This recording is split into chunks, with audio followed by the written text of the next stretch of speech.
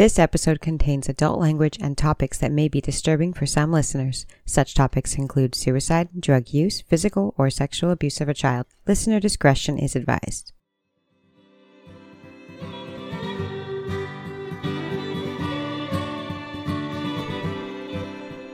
Hi, I'm Grant. And I'm Erica. And this is From Crime to Crime.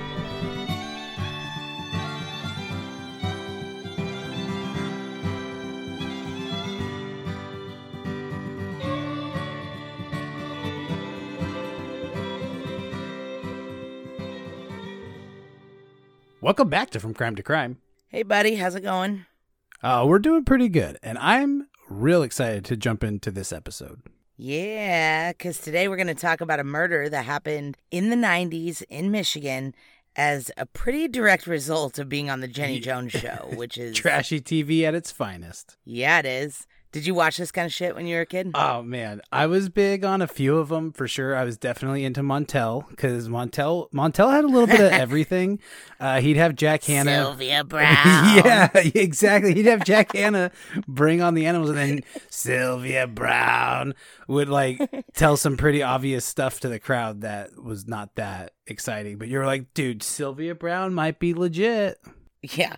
Or she would just lie to families of murder victims and stuff and tell them that their relatives were dead when they weren't. Yeah, that was her thing too, for sure. But no, but being however old I was during that time, that's what I was into, for sure. I liked Maury more. I liked Maury too, because Maury did a little bit of everything, including Jack Hanna. I'm a big animal guy, but then he went to just trash. Oh, that's what I love about him.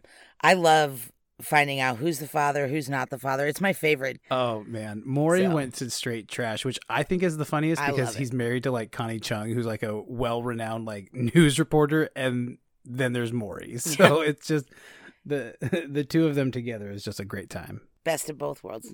No, I loved all that stuff. I loved Sally, Ricky, even Queen Latifah had one for a hot second. Do you remember that? I do barely remember that one, but let's come back on that and talk about Sally Jesse Raphael. Oh yeah, I forgot all about her and her red glasses. Yeah, sexy. The 90s were wild.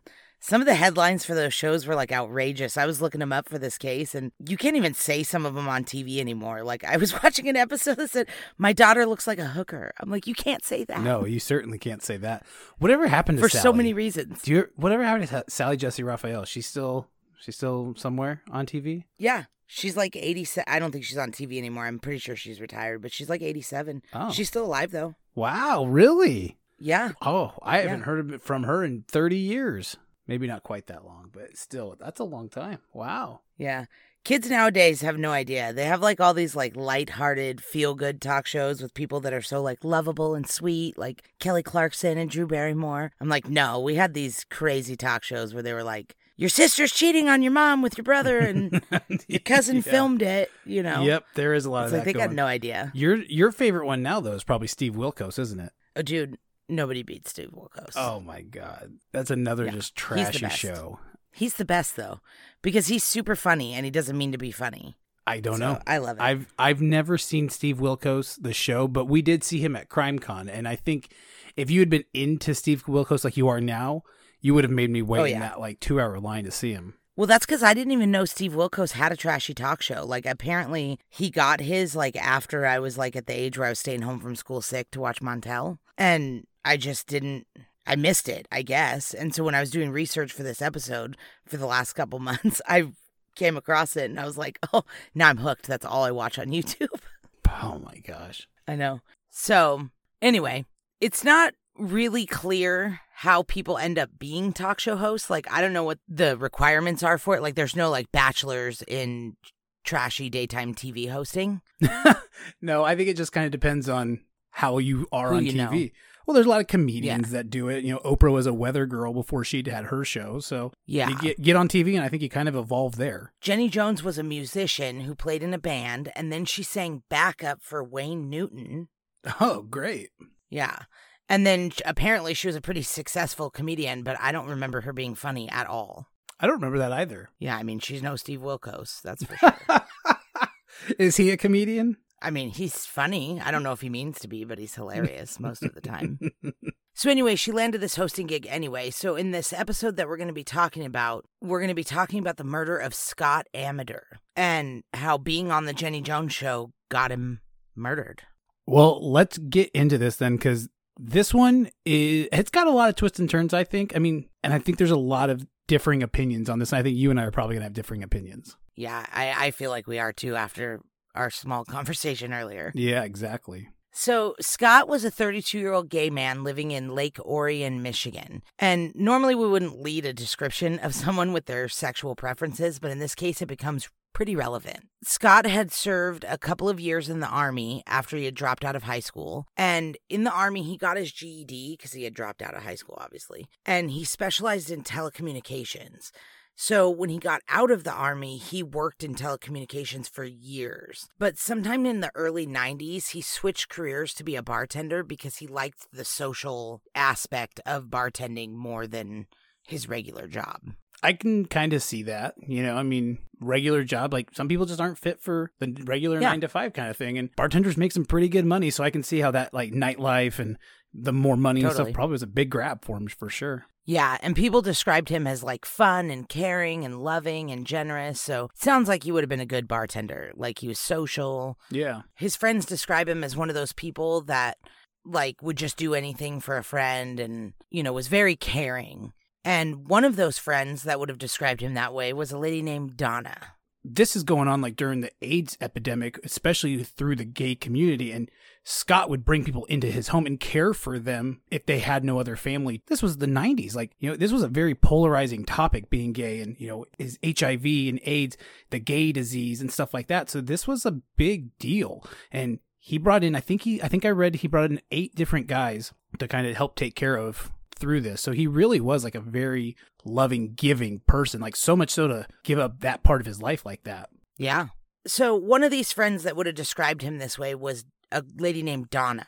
And one day in 1996, Donna was having trouble with her brakes on her car. So she asked her neighbor, Jonathan Schmitz, to take a look at them. Now, John Schmitz was a 25-year-old guy. He was kind of good looking and obviously handy if he's doing the brakes on Donna's car. And about the time that he was under the car doing her brakes, Scott comes by to say hi to his friend Donna, and he sees John all greased up under the car and was like, "Excuse me, Donna, who is your friend?" So he was smitten with John right off the bat. He was like, "Oh, he's cute." And he asked Donna later if John was gay. And she said she didn't think so because he'd been engaged to a woman for like 3 or 4 years, but they had recently broken up, and John had told her that his family had questioned his sexuality. Oh, wow. See, I didn't know that part. I knew kind of all that other part, but that his family had questioned his sexuality, I didn't know that. That probably will play a big part into this. Yeah. And when we say questioned, we don't mean like, hey, do you like boys? And if you do, that's totally fine. Line of questioning, it was more like, you better not like boys. Line of questioning. Do you like boys? Because no, you don't, kind of thing. Yeah, exactly. They weren't super awesome about it. Right. But we'll get into more of that later. Donna didn't know that at this point. She just knew that he said that they had questioned him. So, long story short, probably not gay, but you never know. Sure. So, Donna tells Scott, shoot your shot, man. Like, what do you got to lose? Well, she's like, what do you have to lose? What's the worst he could say? No? Yeah. Well, that's what rational people would think, but they're on our podcast, so I guess that's not the worst. But yeah. It's probably not what his answer was. So, Scott's watching the Jenny Jones show one day, as we all did, and at the end of the show, there was a little call to action, and it said, do you and someone you know have a same-sex crush you want to reveal on national TV for the whole world to see? You know, that kind of thing. Yeah, oh yeah. And then it had like a phone number, so Scott was like, bingo, this is my shot. And he loved Jenny Jones, too, so like, yeah, this was like the extra cherry on top, like it wasn't just his time on TV. It was on Jenny Jones. That was his girl. Yep. So Scott and Donna contact the show and tell them his little predicament, and they choose him to be on an episode. The producers are like, yeah, this sounds great. So the show contacts John, and they're like, hey, we're doing a show about secret admirers, and someone contacted us about you. So if you're interested, we'll fly you out to Chicago. We'll put you up in a nice hotel, give you a little spending money. All if you just come on the show and find out who your crush is. And John obviously says no at first because this is either a prank or a bad idea. Like, this is not, he's like, absolutely not. I'm not doing that. Yeah, but I think no is the right answer, honestly. Like, Jenny Jones' show calls knocking you, hey, we have this segment. Like, I'm not thinking that's where I want to spend my time. Yeah, of course not. So, but eventually, after thinking about it for a while, curiosity was like eating at him. And he thought maybe this crush was a girl from his work that he had kind of had like sparks with, or maybe his ex-fiance. And if it was his ex-fiance, he wanted to get back with her. So he decided to go on the show. He's like, I'm going to go on the show. I'm going to get her back and we're going to get married. And that's going to be the end of it. Did you get any confirmation that he was going to propose to her on the show? Because I had heard that, but I didn't know for sure if that was legit or not. I don't know if he was planning on proposing to her on the show, but from what I've heard, it was that if it was her, he was open to that. Like, he wanted to get back together with her and actually marry her. Yeah. But it's like, John, that's obviously not why they're calling. Like, it's Jenny Jones. You think if it was like your normal relationship with your ex-fiance and she just wanted to get back together, like, that doesn't make good TV, John. It's not your ex-girlfriend. It doesn't make good TV, but also I could totally understand why he would want it to be her and think that it would be and revisit this. I mean, the only thing is you'd think if it was her and he said no, she might come around later on and be like, hey, that was me. Wanted to make it kind of cute and you ruined it. You know? Yeah. Yeah. I don't know. But the producers of the Jenny Jones show say that they informed John that it could be a man or a woman with the crush.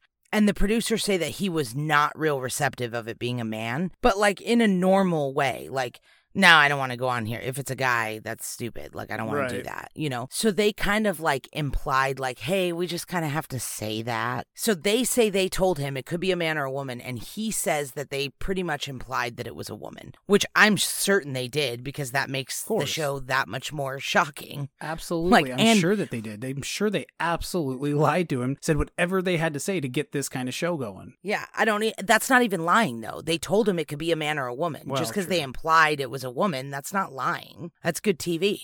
That's why talk shows were so great. That's why they're terrible now, because we have rules and ethics. But he told him, like, hey, if this is a dude, like, I don't want to do it. I get it. It is great TV. It is. But, like, they should have gone with, like, if he's straight up, like, if he's like, okay, cool, it could be a guy or a girl, whatever, like, I'm down for this. But he still told them, I don't want to do this if it's a guy, you know? And so. Yeah, of course. But I'm sure everybody says that. So, well, probably, like, yeah. Then they would never have a show. Okay. Yeah. But what no one knew, and there was really no way of knowing, was that John had some serious mental health issues. He was manic depressive and he had a history of suicide attempts, and he also had Graves' disease, which is like an autoimmune disorder that affects your thyroid but can have neurological effects, which there was literally no way for anybody to know that. The show doesn't know him. Of course. You know, fucking Scott doesn't even know him. So, John's not in the most stable place mentally, but he goes on the show anyways. He buys a $300 outfit, he gets his hair cut, he's like super excited about it being his ex-fiance. The filming starts with Scott and Donna on stage talking about how Scott met John and how he thinks he's cute and all this stuff. And Jenny asks the juicy questions like, what are your fantasies about John and blah, blah, blah. And Scott's all embarrassed, but he gives her a few like exaggerated scenarios of what he would like to do to John. They're pretty steamy, I must say. Those are pretty, like, he says he wants to like tie him up to a hammock that he has in his backyard and stuff. Like, it was, yeah, like, it's daytime TV. Like, drink champagne and like eat grapes with him, or whipped cream. Yeah. So yeah, they're weird. Yeah. So they're not that weird. It's just most people don't talk about that shit on TV. Yeah. It does seem kind of forced too. Yeah, it does. It seems like he's uncomfortable talking about it. But obviously he told them about it in the pre-production interviews because they knew about it. So absolutely. It's like, you know, he was just nervous to say it on TV. Yeah, he's playing it up. Yeah. So meanwhile, John's backstage with the classic headphones on, so he doesn't know anything. You know, he's just dee-dee-dee. And then Jenny's like, okay, let's bring out John. And the crowd goes crazy. And he sees them when he walks out, and he gives Donna a hug and a kiss on the cheek, and then he shakes Scott's hand, and he gives him like an awkward like half hug, like Scott goes in for a hug, and it seems like John was like, oh, I thought we were just shaking hands, you know. Yeah. And Scott kind of like they pulled his hand in to give him a hug, like it was very herky jerky and pretty awkward. Yeah, and it seems like they don't really know each other, you know, right. Which they probably don't. So Anyways, Jenny says, do you think it's Donna that has the crush on you? And he's like, nah, we're pretty good friends. And then Jenny just like cuts him off and she's like, you're right, it's Scott. And then like the camera pans to Scott and he's like, hoo. And John seems surprised, like genuinely surprised, but he laughs and he claps his hands and he turns to them and he's like, you lied to me. And a lot of people think that he's saying like, you lied to me, like he's angry, but it was more, I took it more like, oh, you guys lied to me. Like maybe he saw them leaving to go out of town and was like, where are you going? And they said, oh, we're going to Detroit for the weekend or something. You know what I mean? Yeah, it was definitely more of a playful you lied to me rather than like an accusatory you lied to me. Yeah, totally. He's laughing and smiling and clapping. And yeah, he looks a little embarrassed and of course, red cheeks and blushing, but he's smiling and clapping and he takes it pretty well. Like even Jenny's like, so what's your relationship status? Like, are you single? What's the deal? He's like, oh, I'm very much single, but I'm very much heterosexual too. So, and what was weird was the entire crowd started cheering. I don't know if you noticed that. I know. But he's like, I'm heterosexual, and the freaking crowd goes nuts.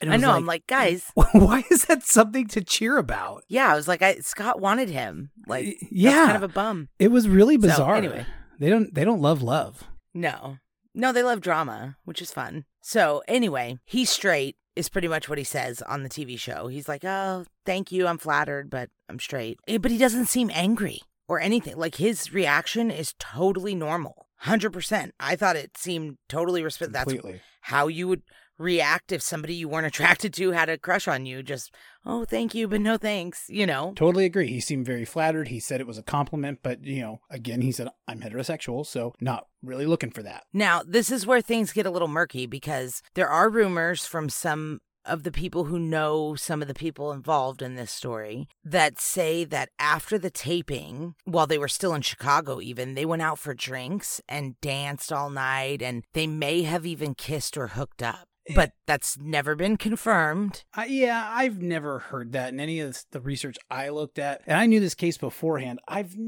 heard that they did go out. They did go have fun. All three of them did. The two boys and Donna went out and had a good time. But he took them to the airport the next morning, too. Like, I never heard that they got hot and heavy. Yeah, it's a rumor, and there's no way to prove it now because half of this equation is no longer with us. Not alive, and the other half would never admit it. So that whether that happened or not really doesn't change the rest of the story. I mean, it could, but not really.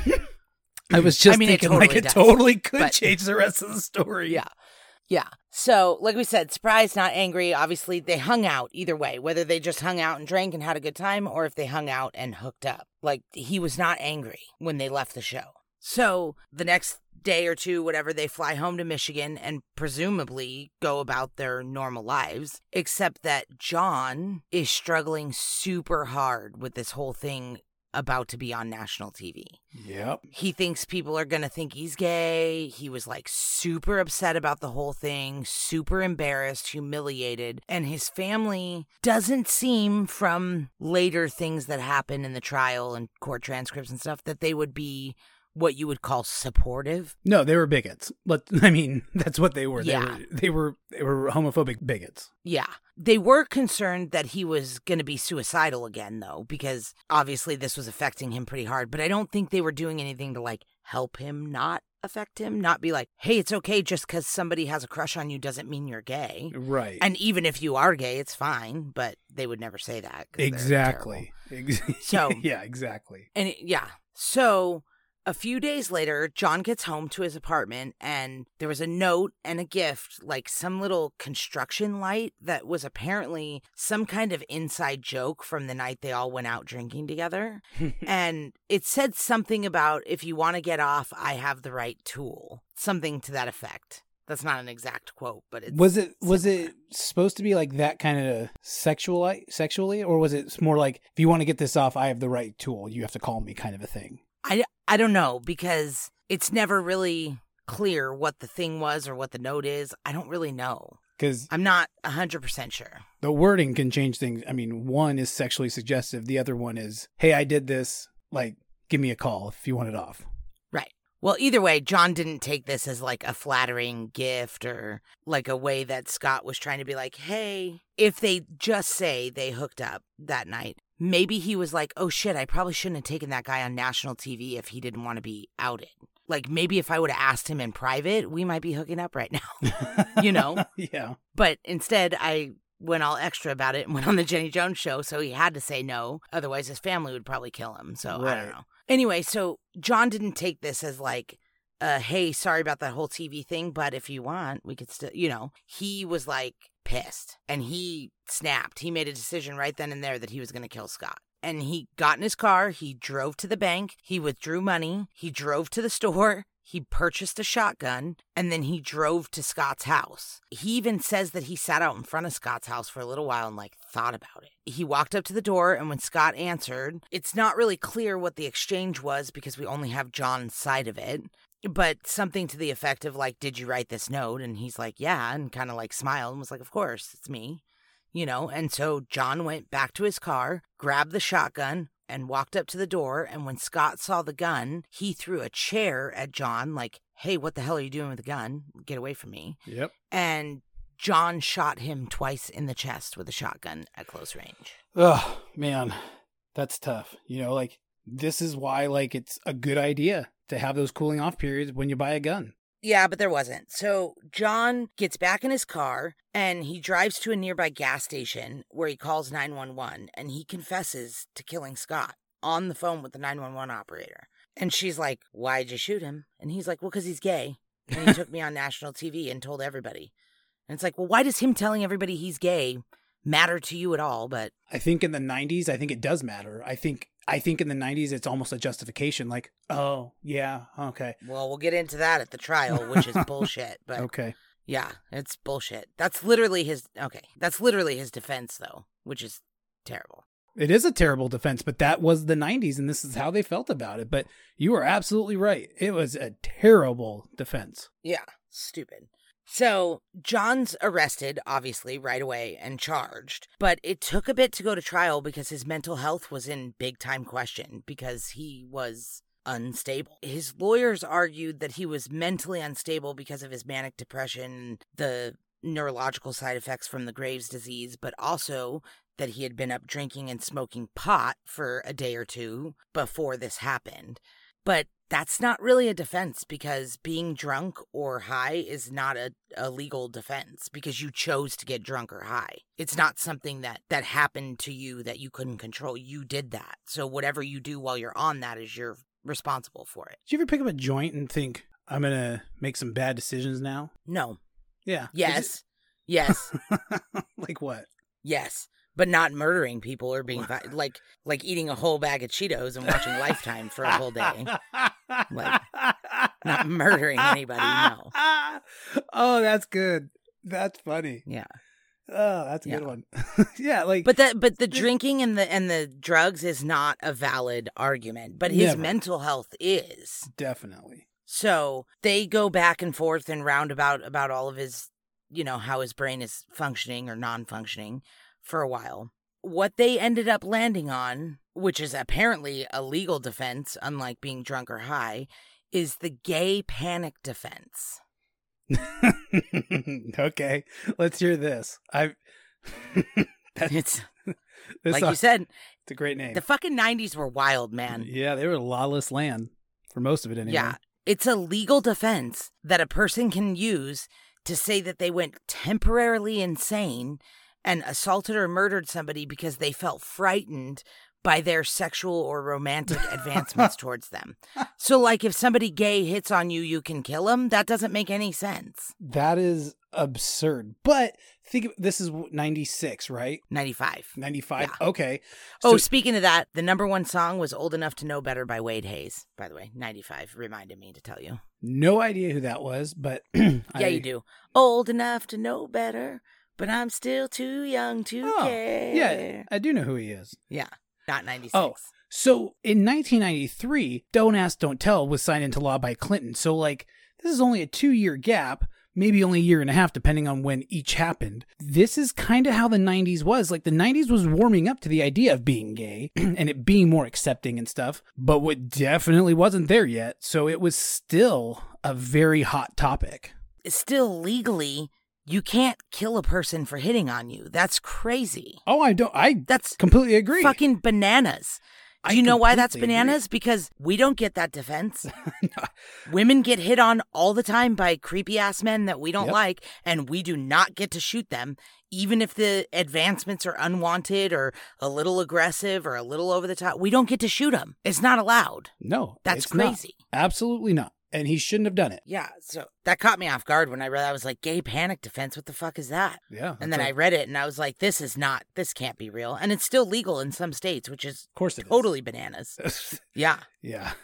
But it's obviously not that crazy because this entire trial was a circus. Like, his mental health is obviously an issue because who in their right mind does this? But also his lawyers basically put John's family, who are like totally homophobic and bigots and all that kind of stuff, and the Jenny Jones show on trial instead of John. Right. So it was kind of like really a circus. This whole trial was really a circus. Definitely. Yeah, and they showed that he grew up in an unhealthy environment, and his parents were super homophobic and pretty harsh about it. And they tried to make it seem like the Jenny Jones show was responsible for what he did after they left the show. Like, they knew that putting him on the show with a same-sex crush would somehow, like, lead to this. And the Jenny Jones show is like, we didn't fucking know him. How would we know that? But right, yeah. That's besides the point. The prosecution painted a pretty clear picture of premeditation. Like, he decided to kill Scott. Yeah. He drove to the bank. He drove to the gun store. He drove to Scott's house.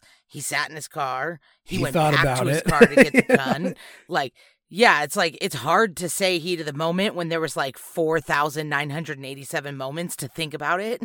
Or, yeah, when he sat in his car to think about it. Yeah, that does it, like, yeah, you went for it then. Yeah, you lose the heat of the moment argument when you Totally. when you drive to 6 different errands before you go there, knowing you're like, the errands all lead to doing that leads to like, you can't say heat of the moment. You didn't just pick something up and kill him.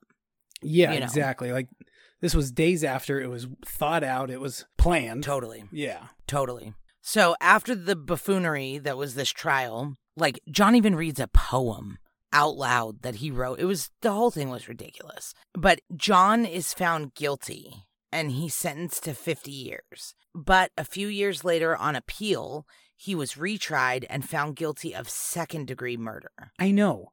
And I don't understand how. Because his mental health, I'm pretty sure it's because the jury finds it really hard to believe that he was in his right mind when he did it. That he wasn't all together with it to plan this. That he was literally, like, everybody blames the show. They blame his parents. Like, they want to, like, spread the blame for some reason instead of just putting it on the guy who killed Scott. Yeah. Yeah. Everybody wants to, like, pass it around. I don't know. But he ended up getting found guilty of second-degree murder, and he was resentenced to 25 to 50 years, which is significantly less. Yeah. Like half. Yeah, exactly. So then in 99, he was retried again on appeal, but he was found guilty again, but he was resentenced to the same 25 to 50 years. So Scott's family was super devastated after the trials and after this way too light of a sentence for his killer. And they went after the Jenny Jones show hard in a civil case, and they actually won the first civil case for $25 million. But it was appealed later and overturned because the courts decided that the Jenny Jones show producers could never have guessed, based on his reactions, that he was going to leave and do that. Yeah. Like, there was no way for them to know. They're not mental health professionals. They don't know him. Right. So the courts decided that the show's not responsible, and this bothers a lot of people because a lot of people feel like they were pretty negligent about this. I feel like they have a part to play for sure. Yeah, a lot of people feel like if he was never on that show, or if they were never on that show, that Scott would still be alive, which is probably true. That is kind of how I feel about that. Yeah, I mean, they lied to him to get him on the show. Yeah, I get that, but I still am not sure that the producers or Jenny herself had any way of knowing that he was that mentally unstable. Like, they did that with hundreds of other guests for years. I mean, all these talk shows were on for 10, 20. I mean, Maury's still on. And This is the only guy that left and murdered somebody else. I completely agree. I mean? No, I completely agree with that. And I think he is definitely responsible for his own actions. But Yeah. He also asked, hey, I don't want to be on this show. Maybe he asked that because he knew that would be a trigger for him if it was a guy and he'd kind of go into a manic episode. We don't know. Right, but they didn't tell him that it wasn't a guy. They told him But it could be a guy or a girl, and then they kind of said- just did the winky thing. But yeah, he he said- says that now because that's his defense. Well, I mean, I think that's probably accurate given with his background and how he grew up. And I get it. It wouldn't have made for good TV. 100%. But he said, I don't want to do this. And they still said, well, you never know. And he went for it. Yeah, so he chose to do it. He did. Like, I don't see how that could possibly be their fault. If someone says, hey, like, yeah, I'm down to do this, but I don't want to be a part of this, you have to kind of give in and say, okay. I understand what you're saying because you're saying it like he said, I am not going to go on this show if it's a man. And that's not how the Jenny Jones show said that they never even had that conversation. They say that they told him it could be a man or a woman and that's it. He's the only one saying that he told them that if it was a man, he really didn't want to do it. But if he ever said like, hey, if this is a guy, like, I really don't want to do this, like even in a very calm, like, hey guys, like this is a guy, like, I really don't want any part of this. Well, it could be a guy or a girl, like that's their job though. It is their job to sell it to him and make him show up. Yeah. I and get that. That's all I'm saying. That's all I'm saying is that it's like, I feel like he is 100% responsible for murdering Scott. Me too. But for some reason, because he can't be held 100% responsible because of his mental health, everybody feels like they have to blame somebody else for the rest of it. I still think it is mostly on him, or is on him for sure. He made that decision. He did that. That's his action. Yes. But yeah. I also think that if he did say, hey, I don't want to be a part of this, like if it's a guy and they said, okay, and they laid off and left him alone, this dude's probably still alive. Yeah, I think Scott would be alive if they weren't on the show, but I still don't think that's Jenny Jones's fault. They wrote into the show and asked to be, she didn't go seek them out and was like, hey, come on the show and let me ruin your lives. And hopefully one of you murders the other one. Like, they called her. Yeah. Absolutely. No, I mean, I think that's the thing with this case is it's kind of a big circle of it's a little bit of everybody's fault but not for why he's dead, but like he was really embarrassed. Why was he embarrassed? Because the producers lied to him. How did the producers get it? Because, Scott made the phone call. So like it's a whole circle of everyone kind of doing something they probably shouldn't have done. Yeah. I mean, Scott probably shouldn't have taken John onto public or national TV and put him on the spot like obviously. that. Yeah, well, exactly, But it's not Scott's fault. But people want to blame Jenny Jones. That's what I'm saying. It's not Scott's fault and it's not Jenny Jones's fault. This John guy was the one who murdered him. It's not Scott's fault for calling the show and it's not Jenny Jones for putting on a trashy TV show. It's John's fault. It is John's fault for killing him. I do agree with that, yes. Yeah.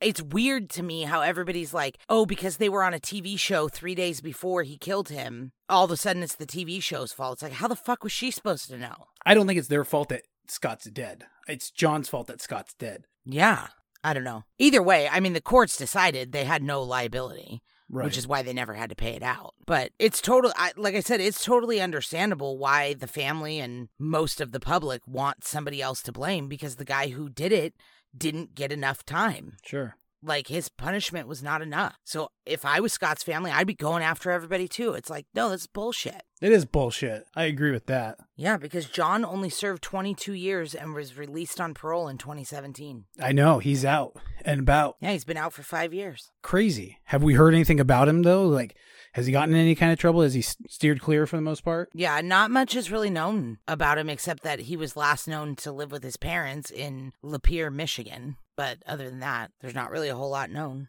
So I don't think he's been rearrested. Probably not where he should have gone back to, but also probably had no other options. Yeah, so weird case. And it is sad. And if they didn't go on the Jenny Jones show, Scott probably would still be alive. Yeah, I think so. Well, I guess that's why there's no good TV anymore. Because everybody had to go around killing each other, and so we had to cancel all the good shows. Well, I don't think there's any other incidences of this happening. I think this was a one and done kind of a thing, but maybe they did a little bit more background into people before they bring them on. I don't know. Yeah, maybe. I know Dr. Phil runs mental health assessments on all of his Well, guests, maybe that's but why. That's because they're usually there for mental health stuff. Maybe that's why then. Yeah. He's not doing paternity tests and shit like that. He's doing like, my 8-year-old's trying to kill my whole family. What do I do? And it's like, send him to the ranch. Yeah. No, but you know what I mean. He's usually dealing with mental health stuff, but Absolutely. I don't know. I doubt Maury Povich does a mental health screening on all of his people. In fact, I can almost Probably guarantee you not. he doesn't. I've watched that show. Well, most of them are probably actors and actresses, so you're probably right. No way. Not on Maury. On Jerry Springer, yeah. You think Not on Maury's got? Maury. You think Maury's all legit? Totally. I think it's exaggerated as hell, but I think they're real people. Could be. You know what the one thing that always trips me out about daytime talk shows and like all the paternity results and stuff like that is how bad at math men and women are. Because they don't realize like how many months have passed or something. Like Maury will be like, how many men could be? And she'll be like, it could only be these 3. There's only, and then he's like, not the father, not the father, not the father. It's like, and she's like, oh, well, maybe it's these 3. And it's like, okay, why didn't you say 6 from the beginning then? Well, 3 already doesn't look wonderful, so. Yeah, I know, but then she's like, well, I didn't know it could have been September too. It's like, do you not know how babies work? You've had 7 of them. The American education system is absolutely terrible. So no, I'm guessing they don't know how the numbers and stuff work. Oh, I know. Just like some of the men, they come on and they're like, well, that can't be my baby. And Maury's like, why not? Did you sleep with this woman? He's like, yeah, but not in like a year. And the baby's like 4 months old.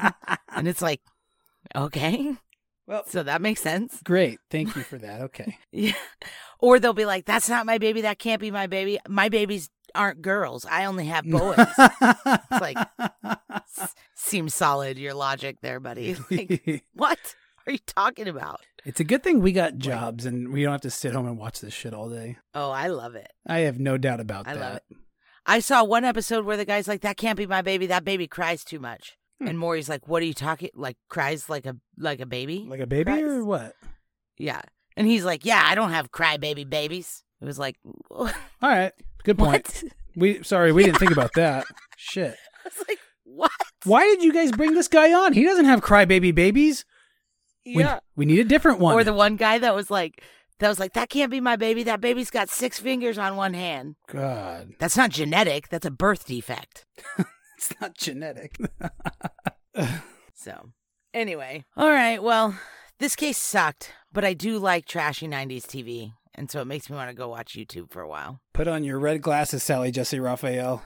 It's time to find out if you're the father. I'm watching Steve Wilkos. Come on. Oh, yeah. Sorry about that. I forgot. All right. Well, we should wrap this up.